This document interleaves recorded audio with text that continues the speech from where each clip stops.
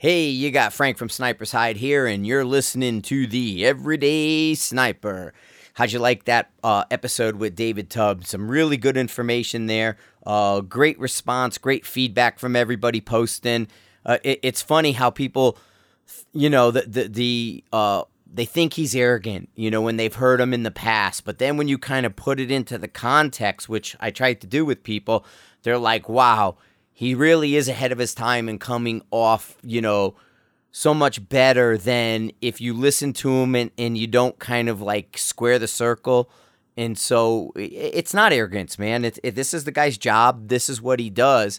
And it's just amazing to see everybody respond to the podcast that way. Really good stuff happening there.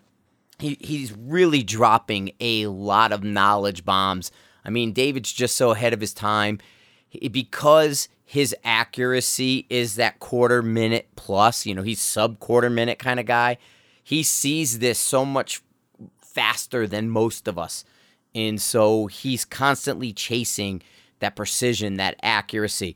And, like he says, it really comes down, do you do your homework? Have you done the homework to really fine tune and finesse your accuracy, or is it just a case of bang, get the hit, bang, who cares, I touched the steel? That's the mentality where it's, am I on the line? What's my vertical spread? What's all this information versus did I just touch the plate? And that's a great thing. And that was the awesome part about the Precision Rifle Expo. And I'm going to do an after action for that Precision Rifle Expo.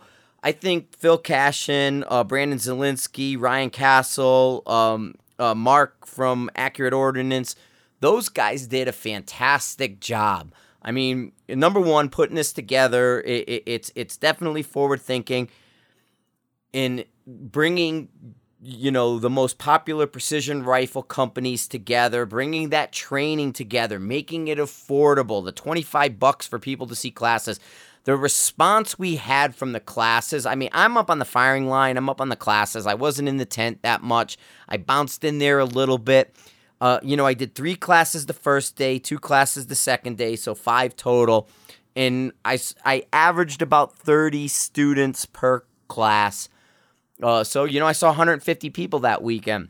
When I was done around that lunchtime, I just went straight over to lunch. As soon as lunch was over, I had my next class, and so I didn't get into the tent that much. But there were some really great companies there. I mean, if I go down that end, it was like Peterson Brass, it was Manners, and then Gap. I saw Collis, Swarovski, McMillan, Masterpiece, of course, had their stuff, Magneto Speed, Area 419, Schmidt and Bender, Kestrel. All those guys were in the tent. And, yeah, I'll get into some of the stuff with the heat. I mean, weather-wise, that was number one difficulty. Okay, we had the hurricane in the area. Florence is right there, North Carolina, South Carolina. The roads were shut down. The flooding was the biggest issue with the hurricane.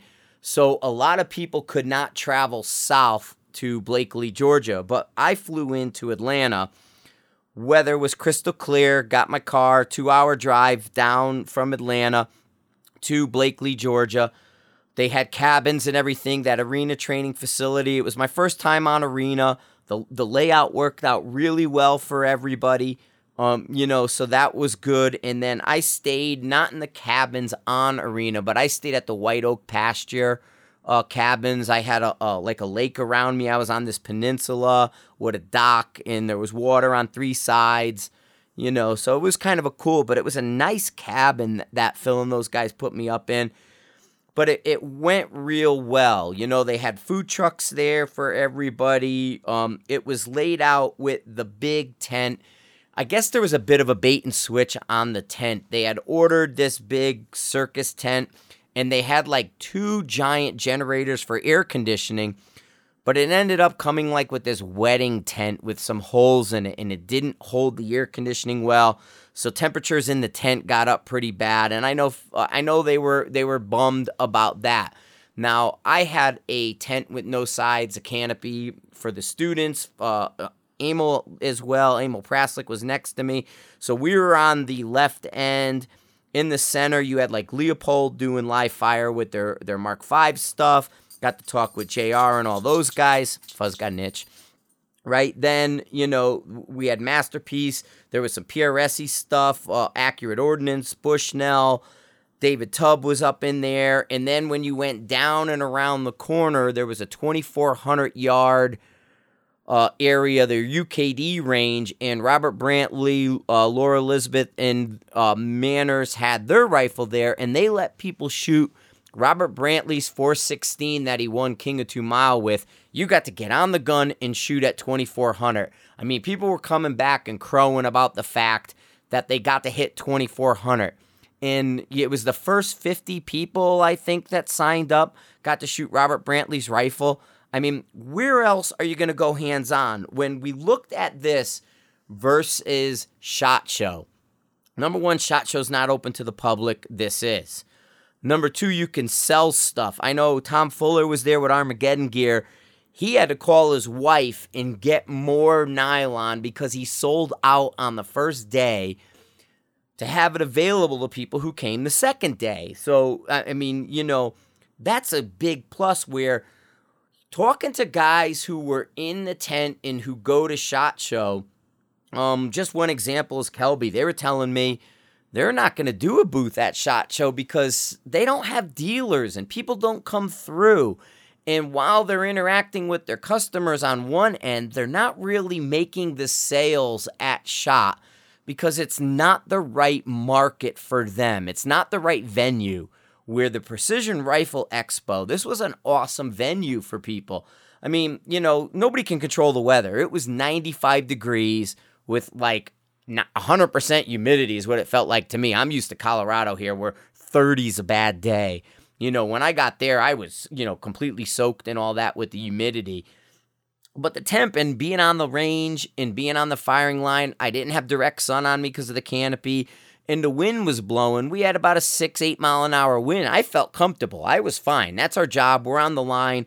I felt really good as far as how I felt. You know what I mean? Temperature-wise.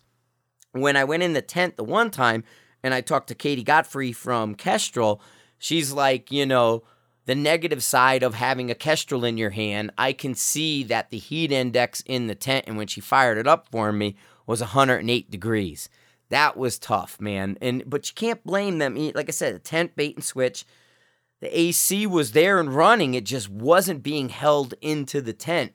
They did all those things, but the tent was the wrong kind for those conditions. Which they'll adjust. They'll make the adjustment. That's the first time. You don't expect mid-September to be 95 degrees like that with that humidity and stuff. But getting into my class side of things, I mean, the feedback I got from my class was super positive. All I did is I broke down the fundamentals to the millisecond and the fraction of an inch. I did the 5 fundamentals. I talked about recoil management, and I talked about your position in bipod. It was in an hour and a half. So 5 fundamentals and those 2 other elements, I used an hour and a half to break them down. You know what I mean? So I went into detail that very few have. And people came to me and said, dude, this was a fire hose of information. I never realized this because most people flop down, take the shot, they hit or miss. And they're either mimicking or doing what they think they're supposed to be doing. Our rifles are so good. Our ammo is so good. Our scopes are so good.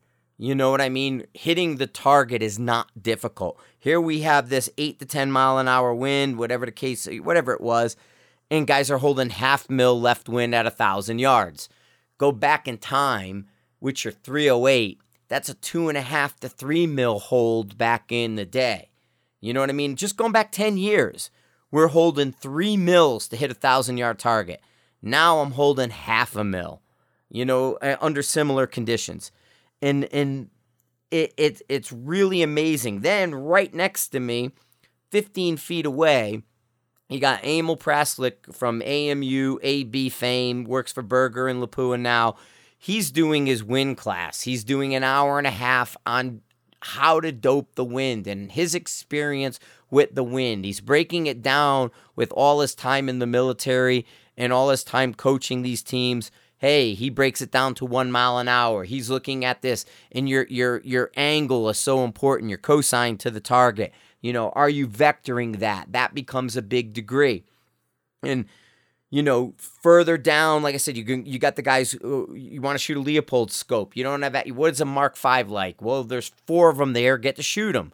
Hey, I never felt a Masterpiece Arms chassis. What does that feel like? Well, it's right there. Bushnell scopes, they're right there. Hey, I want to try that Game Changer bag. Tom Fuller's got them. He's right there. There's barricades, there's stuff set up. You had Tyler Payne doing, intros to alternate positions in PRS events. You had essentials for how to attend these matches and what you're going to learn. All of it in one place. And the guys who took my class, or took all the classes, because they staggered them. You could take all of them. $25. This was fantastic. And the food, okay?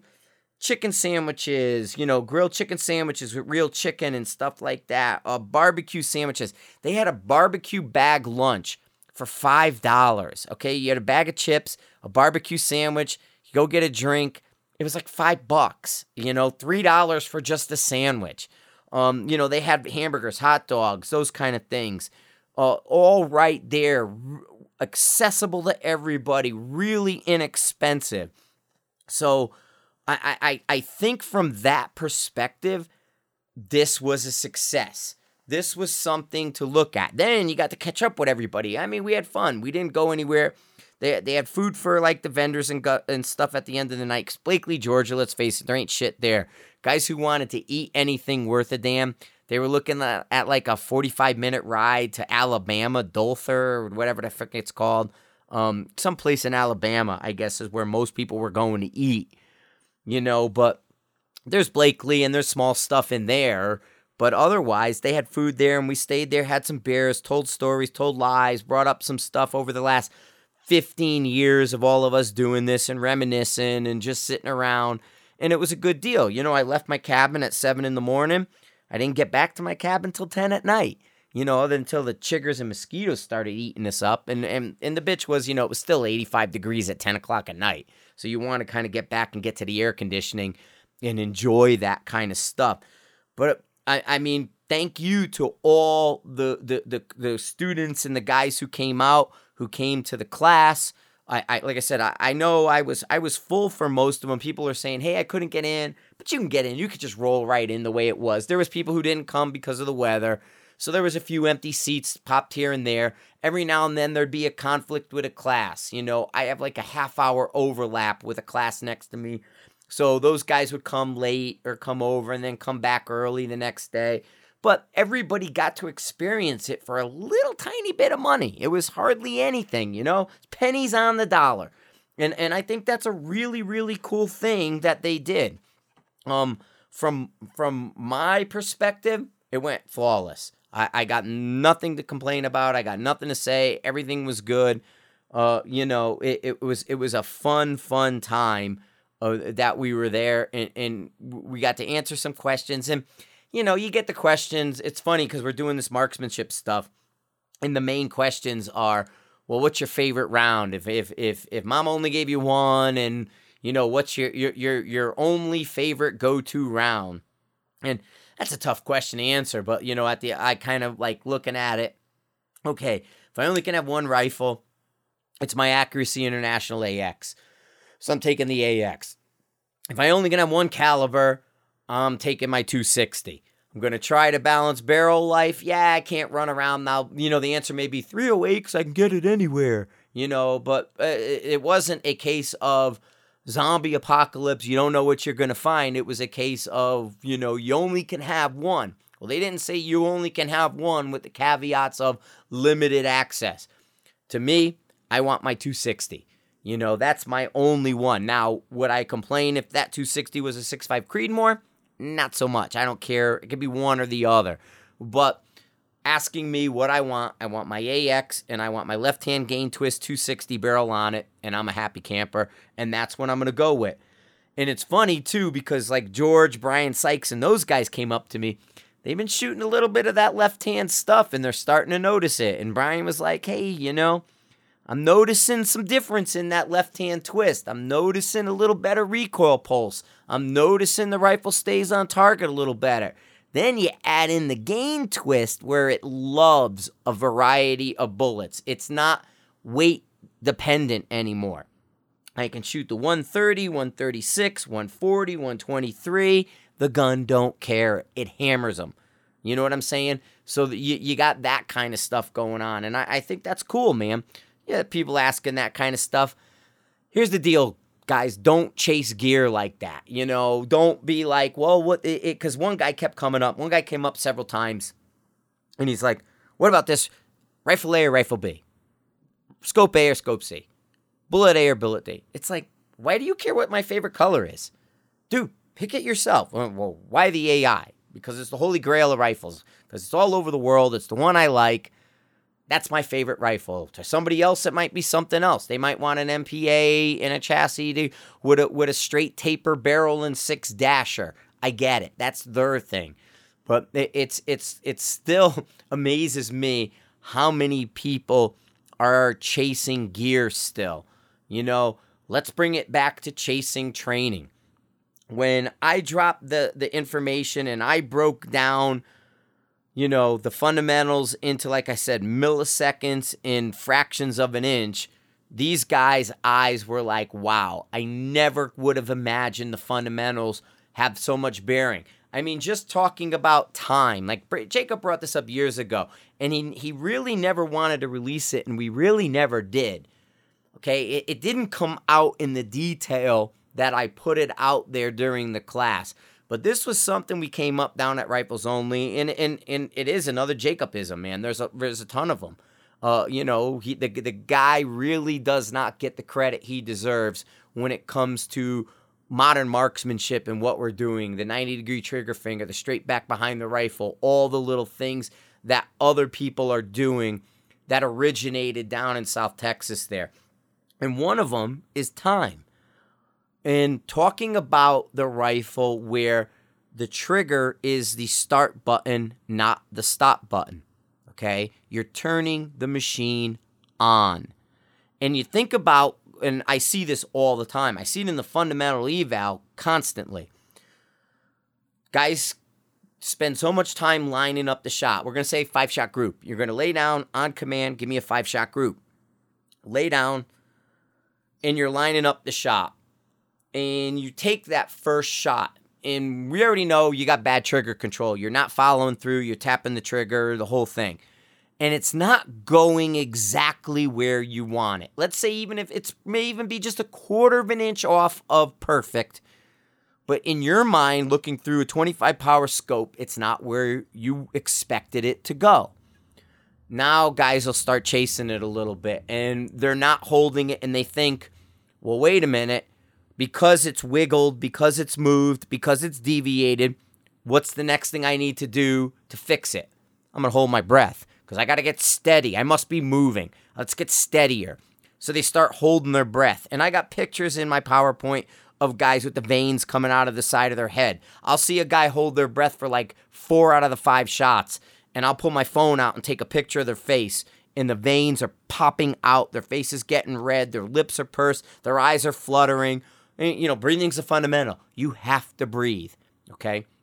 Well, so there's that problem that's going on. And then what happens is they're getting into it, and they're struggling so much to line this shot up. When the shot breaks, they disconnect from the rifle. They disengage from the shot. They take their head out of the scope. They come off their cheek. They run the bolt because no consistent cheek weld. They're lifting their head. Big no-no. Keep your head on the stock. All that stuff that they're not doing, right? This is what's happening. So then, they're trying to do it. They're not steady, and they're making it worse because for every shot, they're holding their breath a little bit longer, a little bit longer, a little bit longer, and they're getting out of breath. The shots aren't going right. So now what should be a 3/8 inch group or a half-minute group is now 5/8 to 3/4. Okay? when that vertical spread starts coming in, it's because you're breaking at different points in your breathing cycle. You're probably holding your breath. You're probably messing around with your breathing, trying to find this happy, steady, using your breath to aim. Because people will inhale, exhale, and they'll let the reticle line up with their body and breath versus properly adjusting with the bag. They see their heart beating. They got 2 big balloons in their chest doing all kinds of stuff. Then the trigger control, lack of follow through. It's funny, I brought up just before, like the day before. This is a funny story. So the day before I'm flying to Georgia, Kim comes over and she's like, hey, Twitter, because she has that tweet bot or whatever, so she's on Twitter pretty good. And she's like, Phil Mickelson's talking about golfer, right? Golfer, Phil Mickelson. He's talking about sniper training that he's doing. Apparently, which the story will go into the weekend because it continues. So Phil Mickelson has this picture, a little video, a little couple-second video, close-up of his face and all this, where he's shooting a 6.5 Creedmoor in California, and he's doing sniper training. Now, somebody told me he'll grab some jarheads or something and go shoot on some range and bring some active duty guys over or something like that. Bunch of these guys like that kind of stuff. They get to touch a real Marine and shoot alongside them. So Phil does this video, and what does he do when he breaks the shot? Taps the trigger and doesn't follow through. It looked like he probably had like a jewel trigger on there, custom stick. I'm sure he's got bank. And as soon as he breaks the shot, he taps the trigger, but he pulls his head off the rifle, no follow through. And he looks over and he's like, hit the target. Yeah, however far he's shooting it. He just touched steel, right? So in this class, I'm talking to guys and I said, listen, I'm a golfer. Natural point of aim. Think about the fundamentals and we're going to go to golf, okay? Anybody out there golfing? So I address the ball. The ball's down on the tee. I'm getting ready. I got my driver out. I'm going to set up my natural point of aim because I have to hit the ball in the direction I need to hit it, right? So I line my body position up to go and address the ball. So now I line it up. I make sure I'm good. Well, now I got to do my sight alignment, sight picture. So I make sure that angle of the club and everything is good. I make sure that the club is going to squarely contact the ball. Natural point of aim set, my 2 feet. I do a little mini shuffle to get my direction right. I then test to see where the mallet, the club, my Callaway, whatever the heck the case may be, is going to address the ball. Make sure I'm square. So sight alignment, sight picture. Now the trigger control is I come back and I release, right? So I bring my swing back. Then I release, which is dropping the firing pin. I release to hit the ball. Firing pin hits the primer. Callaway club hits the ball. What's the next thing I do, folks? Follow through. Follow through with my stroke. Right? Hit through the ball and follow through. What's Phil Mickelson doing? Not following through. So in a little demo in the class, I said, talking about Phil, talking about his lack of follow-through. I pretend I got a ball and a club in my hand. I'm ghost golfing. I'm a ghost golfer. I'm excellent ghost golfer. I got a really low handicap. I think I shoot like a 72, whatever the case may be. So I'm ghost golfing. And what I do is as soon as I go to the point where I hit the ball, I just stop and let go and kind of drop my shoulders. I don't follow through. If I went to a pro golfer and said, Phil, I'm going to pay you to teach me golfing. Number one, he's probably going to charge me a fucking metric ton.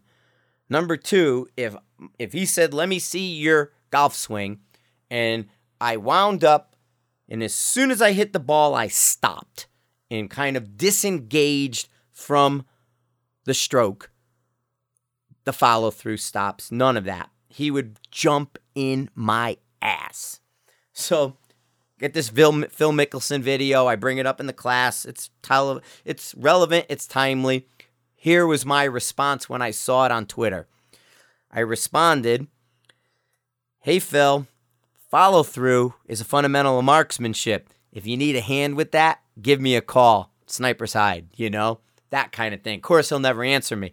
Well, come to find out in the class, one of them, like my second or third class, I forget which one it was, there was a guy who works for the PGA who knows all of them and is on that. And he's like, oh, let me tell you, he starts dishing some dirt. I said, yeah, I'm not about that. I'm just letting you know. He goes, he'll never answer you. He'll never do this. And it's like, oh, I know he won't. He answered a bunch of people who asked him about his rifle. But as soon as you criticize somebody at that level on what they're doing, they're not going anywhere, man. They're not going to answer you. They're not going to reach out to you. It's a done deal right there.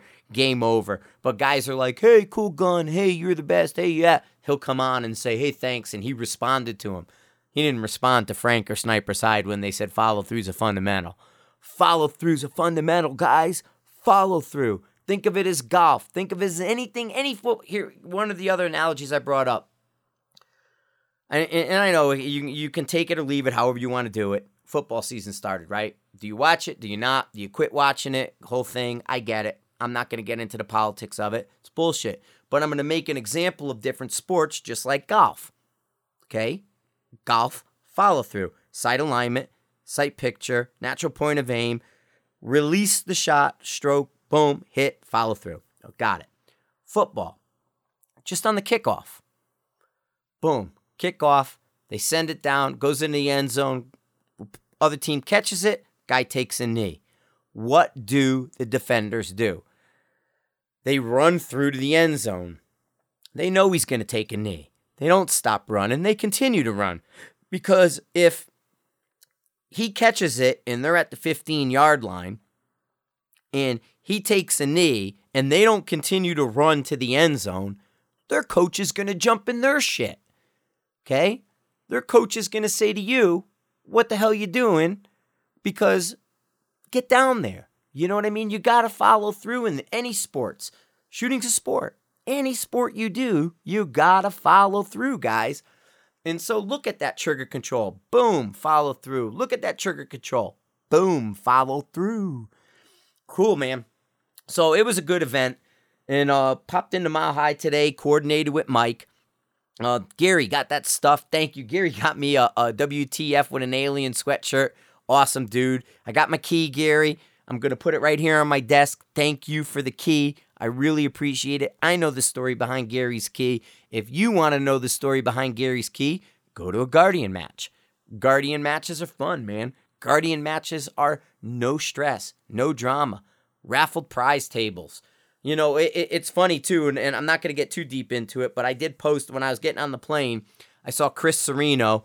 Chris Serino was from Top Shot. I know Chris. Chris used to come down to Rifles Only. Met him before he went to Top Shot. He did some training for the event down there for when he was on. I think he came in Top Shot second 3 times. But Chris is a really good dude. So Chris is big into handgun, carbine, 3-gun kind of stuff. Well known in the 3-gun circles. Well, he made this giant post on Facebook that there's a decline, leveling off, whatever you want to call it, a 3-gun, and it mimics and mirrors exactly what we're seeing in precision rifle right now. Okay, so everything he posted in regards to 3-gun, and a lot of it focused on prize table stuff, sponsorships, things like that, where the pros are, what's happening within that discipline, was nearly identical to what I've been saying in the passion versus payout rant. It was almost identical to the passion versus payout. So I reshared it. And I said, sounds familiar, but when Chris Serino says it, everybody's like, yay, Chris, thank you. But when Frank says it, it's, I get hate mail and I get the phone calls that say, stop framing my conversation that way. And it's like, okay, even though you said it, but I guess you don't want the public to hear it. And it's funny because the guys come on and there was good conversation. And hey, I know it's not personal. I like Aaron Hipp and stuff. I get it, Aaron. You wrote the letter, whatever. But the deal is, I don't dislike him. We just disagree. Okay, so Aaron comes on and says, giving a prize to somebody is like a participation trophy. Or not, but he didn't say it that way. He said it's like no child left behind. But that's not. You know what I mean? You're still at the event. You're still attending. The fact that you may only attend one event a year, well, that's your life, man. That's how your thing is. It's a hobby to you. It's one thing you want to go shoot the event. Why should you be left out of a prize table because you only go to one event? You paid your entrance fee, the same amount as anybody else. You went there and say you're a bottom half of the thing. Well, you guys should still get it. And an interesting thing came up because there are a lot of vendors came on. It's on Facebook. I shared it. There's a lot of, I don't want to call guys out because they're getting butthurt over it. If you mention what they say, they get all upset. Next thing I know, I get phone calls and they start telling me, stop taking me out. And it's like, well, you said it. I didn't. Because Aaron did come on and say I was spinning his words. Well, I'm really not. You said it. I didn't. I didn't mention No Child Left Behind. You did. That brings up the whole participation trophy thing. That's not my words. That's their words. So I get it, but I don't want to get into, like I said, it's not personal. I don't dislike these guys. We just disagree on this one element of it. And so talking with vendors and talking with different people, it was interesting because the shooter side of it is I win a AIAT at an event. And, there's guys who won more than one and they sell them and all that. And they said, but here's the deal. I'm now selling it at a discount to somebody. So say the AT is $4,500 new.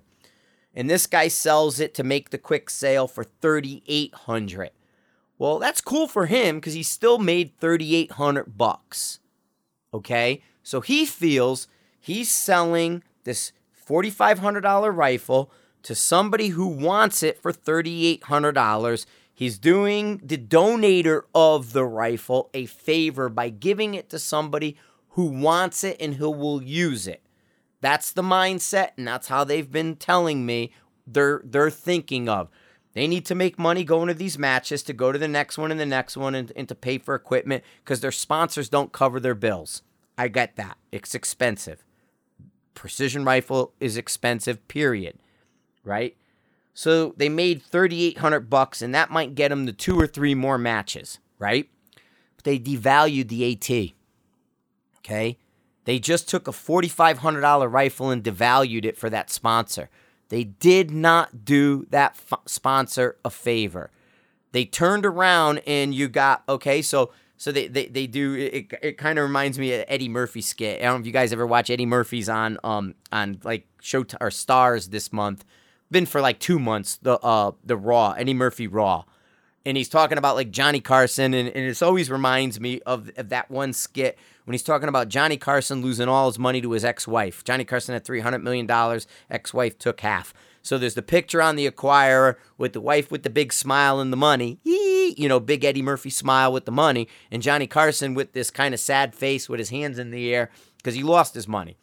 And I think about the picture of Johnny Carson's wife, the way Eddie Murphy explains it, big happy smile, okay? So go to an event, AI puts an AT on the table, and say second place shooter gets it. Second place shooter wins the AT. He walks up, they take a picture with him in front of the little background and the whole thing. He's got his trophy in one hand, he's got the AT in the other. They get a picture that they give to AI. Then on Monday morning, he sells it to somebody for $3,800. How in the world is that doing AI a favor? How? You devalued the rifle. Okay? You just took a $4,500 stick and gave it to somebody for $38, $35, whatever the case may be, just to make the quick sale. If a Night Force is $2,800 and you sell it for $24,000, you did not do them a favor. They actually lost money on that, okay? Because it just doesn't work. There's got to be a return on investment. And guys are talking about Jim C's event where he's, first place, go to the prize table. Random draw, go to the prize table. Second place, go to the prize table. Random draw, go to the prize table. That's not a bad way of doing it. That does work. But how is that really any different than when Jacob did the top 10 and then brought his ROs in? The top 10 got first pick. Then he brought in his ROs. 50-something place still got a full boat suppressor certificate. Okay? And they complained and wrote the anonymous letter that how dare you give that? You know, how dare 61st place when Mile High gave the AT by raffle to 61st place? How dare 61st place get a $4,500 rifle when we're investing our time and energy? I trained, I practiced, I came in top 10. Well, I should get that. But that's not the right mentality. Manufacturers need return on investment. Manufacturers are not putting this in the right person's hands. They're putting it in a different person's hands. Because if you're already sponsored, if you already have your equipment, well, then it should go to somebody who doesn't. You know, I don't know how to solve this completely, but it has to change. And here's my thinking with it, okay? All I'm thinking about is it's got to be modified from when Jacob and I used to do it. We had $200,000 prize tables at Rifles Only. When Snipers Hide Cup, Shooters Bash. Religiously, we had big, giant prize tables. But there was only like 4 or 5 matches a year. Last place was guaranteed to go home with $1,000 worth of stuff. Guaranteed. Right? So if you paid $250 to get into the match, you were guaranteed to go home with $1,000 worth of stuff on top of the t-shirt and you know. So if you came in dead last, you still were going to make your money back plus $750 of gear on top of that. That was almost a given. Today, that's not the same thing. There's 50 matches in PRS. There's 20 matches in NRL. There's the Border Roar, this one, that one, the other one. There's all the shooters, 300 or so with their hand out. So now we got 80 match directors asking for something, 2 series asking for something, and 300, 400 shooters asking the same company for something. Got to modify it, man. I'm not saying that you guys are necessarily wrong. I'm just saying that the model no longer works. It's not 2010 anymore because in 2010, the atmosphere we have today did not exist. PRS came up in 2012. That didn't really get going until 13, 14, 15, right? So let's say 15. So with that 5 years difference in the way things move in the last 3 years, it's got to get modified. You can't do the same model you always have. That's all I'm saying. Like I said, it's not an ugly thing. It's not, I don't like you and you're doing it. It's just like, hey guys, we got to be smarter. If you want any longevity, if you want this to go down the road and get bigger and better, well, now you got to start modifying and be smarter. Because what we did in 2010 with our matches is the model you're using today, but it doesn't work. And let me tell you something. It's my model. I'm the one who had the big prize tables. I used to force people. Okay? Whether you want to admit it or not. I would say if you want to be a commercial sales on Sniper's Hide, you had to give a price to my match. Holy cow, go figure that. So if you wanted to sell your product and you wanted to be a vendor on my site, and at one point I had like 90 vendors, you had to give a prize too. So instead of me charging you $5,000 to be a vendor, I'm going to charge you $3,000 and I want a prize. That's how I did it. That's how my prize tables got so big. Okay? I don't care who you want to point to. It was Sniper's Hide, Rifles Only, Shooters Bash, Sniper's Hide Cup. That's where this came from. That's where these giant prize tables came from. That's where this all came from. I think I have a clue as how this is going on. And that's why I'm saying it's got to be modified.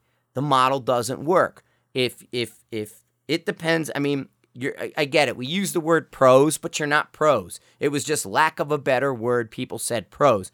Pros have agents. Pros get paid.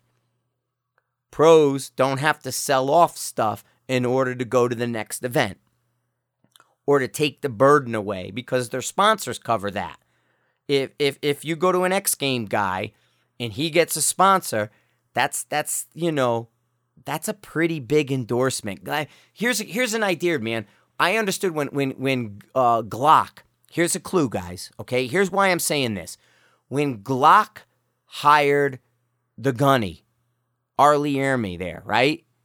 Friggin', Firebase Gloria, Full Metal Jacket, Private Pile, that whole thing. When they hired him, that was a 6-figure deal for him to represent Glock. 6 figures. I know that for a fact he was getting 6 figures on that deal. He's a celebrity. Not so much the guys who shoot PRS right now. Okay? You might be a local thing, but that's the deal. They, X Game guy, go look up the contracts for these guys. I mean, I was just reading yesterday. Stephen Curry with his Under Armour thing, because he was a Nike guy. I just read it yesterday. When he was up and coming, Curry, right? Golden State Warriors. Think about this. We're going to put it in the context of other freaking sports again. He got a $4 million contract for Nike, and he wasn't one of the big guys. Okay, the LeBron Jameses, the Kobes, and all that guys. Those guys were making much more money. Well, he only had a 4-year contract for $4 million because he wasn't well known. Well, then as he starts up and coming and he's got some really impressive stats happening, Nike gives him another kind of cheesy ass contract, like another $4 million. Or actually, it was like $2 million the first one. The renewal was like $4 million. And it was so lame that he turned it down because one of the slides had Kevin Durant's name in it. They didn't even change the name in the slide. So as they're doing the presentation to sell him on why he should be a Nike-endorsed basketball player and make his $4 million, and you can read about it online. I read the article, cover to cover yesterday. They had Kevin Durant's name, and him and his dad walked away. Now, Nike had the option to match anybody else's bid. So then he goes to Under Armour, and Under Armour gives him like $10 million. And when Under Armour signs him, now Golden State Warriors are through the roof. He's doing a hell of a job. His contract comes up again. And Under Armour's like, we got to do something big here. They gave him a ownership share in his contract. He made something like $14 billion for Under Armour. Return on investment. He made $14 billion in Under Armour. That's how much their stock went up. Their stock was at one point, and when it was done, it was a $14 million gain. They made him a part owner in that to keep him with Under Armour. They paid him. He's basically got $1 billion contract from Under Armour to wear their sneakers. To be the face of Under Armour. If your sponsor's not doing that, well, you're not a pro. You don't have an agent. So where's the return on investment? This guy made them $14 billion that they attributed to him. Now, they got other contracts. They got a baseball contract. They got a lot of other stuff, but they rewarded him for that. You got to show a return on investment. That's the only way you're going to move this forward. You can't do the single picture when you take something off a prize table. I get it.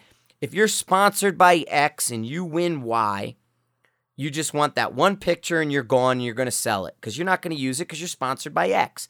You won Y. You can't use it. But you got to do something for Y. Otherwise, why would they give Y? Why would Y give something to that match director? Match director calls up. He's gonna number one, ask you to sponsor. He's gonna tell you how many eyeballs he's hoping to put your product in front of. That's why matches got so big. Bigger match, more eyeballs, better option to get more sponsors. Hey guys, I want you to sponsor my match. I'm gonna have 150 people, where the one the same weekend down the road is only gonna have 80. So who are you gonna give to? The one with 150 or the one with 80? Well, why would they give to the 150 over the 80? Eyeballs. Okay? That's one. Then they're going to say, what's your social media strategy with your match? Well, we got a videographer. We got a photographer.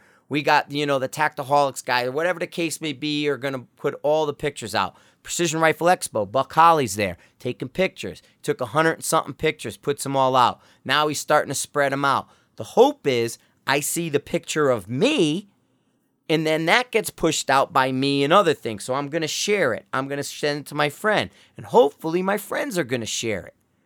See, what you guys don't get is like Sniper's Hide and stuff. I get 5 million views a month. People are on my site an average. Every person is on my site an average of like 8 to 10 minutes a day per session. You know what I'm saying? So that's eyeballs. I mean, if you think about how long it takes you to read something in like a Facebook post, think about reading that same post for 8 minutes. Okay? That's eyeballs. That's what people are after. Part of my thing was Sniper's Hide.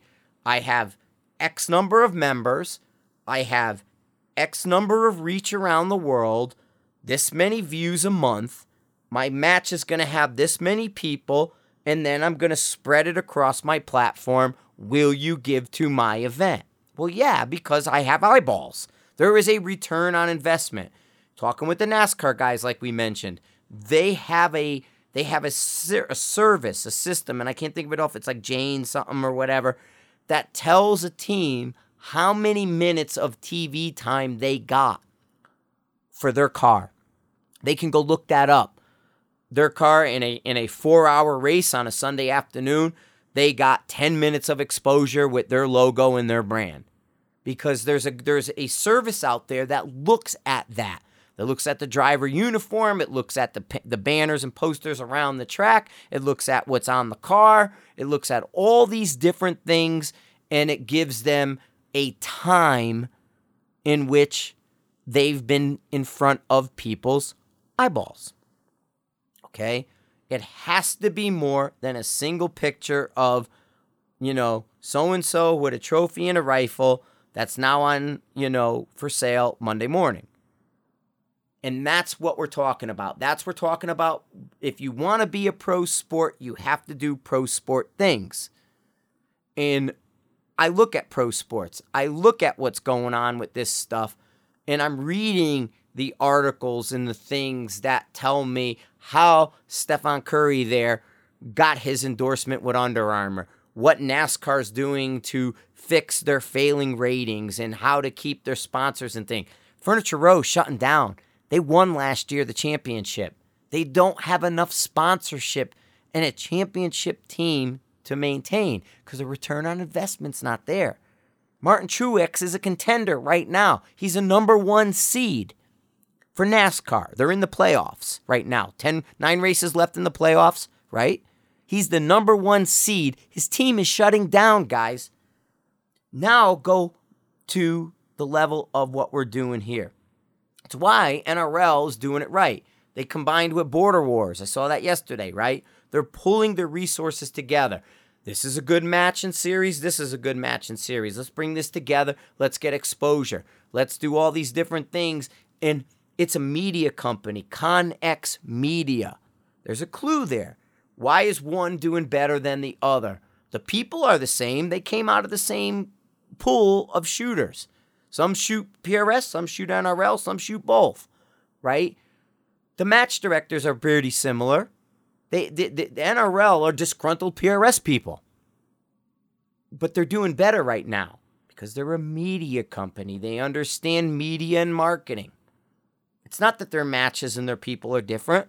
It's their approach to the same old thing is slightly different. That's all.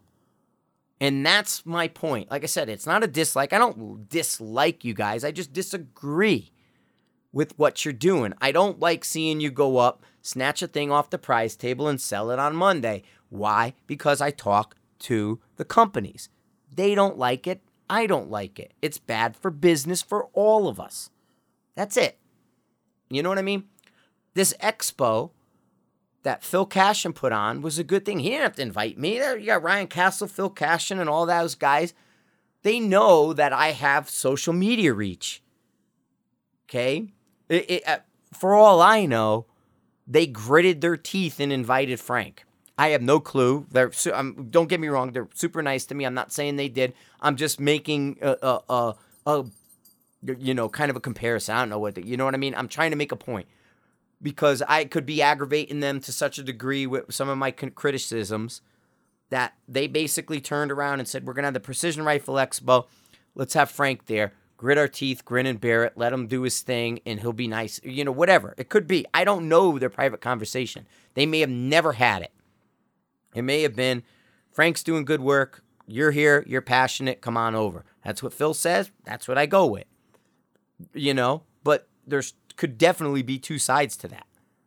And again, it's not personal. I'm not personally calling somebody out that way other than to say like Aaron. Yeah, because him and I had a conversation back and forth, and we admit we disagree. And all I'm doing is using my platform to say it. I'm not trying to call him out in a way, but I'm just going, I don't like Facebook. I answered him at Facebook a little bit, but this is my platform. So anyway, that's my little rant. That's what I've been doing in the last 2 days. I really appreciated David Tubb coming on. Listen to the David Tubb episode if you didn't have to. There's nuggets there. There's stuff going on that's moving the needle forward. But thank you guys. Thanks for listening. Thanks for sharing.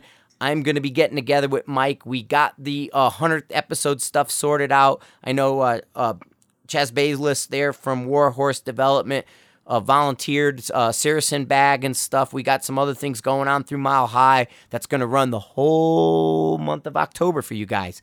We got a deal going on. We got some return coming for you guys, giving back, okay, from Mile High. Because they recognize. They're saying, hey, man, these guys are doing this. These people are listening, responded. You guys are calling Mike. You're buying stuff. You're talking to him. 303-255-9999. You're making use of that number. They're going to give back to you guys for doing it. They're going to say thank you. And that's what it's about. It's us working together. All right, guys, thank you.